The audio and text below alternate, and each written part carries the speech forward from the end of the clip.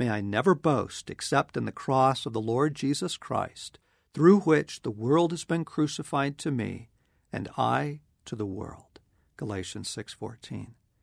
The Greek word here for the world we are crucified to is cosmos. It's quite an encompassing term, including all the inhabitants of the earth, mankind, the human race. It also refers to the ungodly, the mass of mankind alienated from God.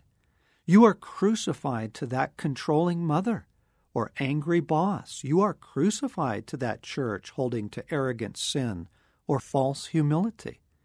You will therefore find it very helpful to bring the cross of Christ between you and others, especially when you feel their warfare is trying to jump on you, or in cases of unhealthy emotional and spiritual ties. I bring the cross of my Lord Jesus Christ between me and, name the person. I have been crucified to them, and they have been crucified to me. By the cross, I break all unhealthy ties and every unholy bond with, name them. I command their sin, warfare, and corruption back to the throne of Christ over their life, and I forbid it to transfer to me.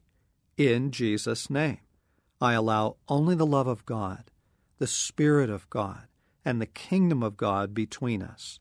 In Jesus' mighty name and by His authority. The beauty is, the cross never prevents love from passing between us, never prevents the Spirit of God from coming between us.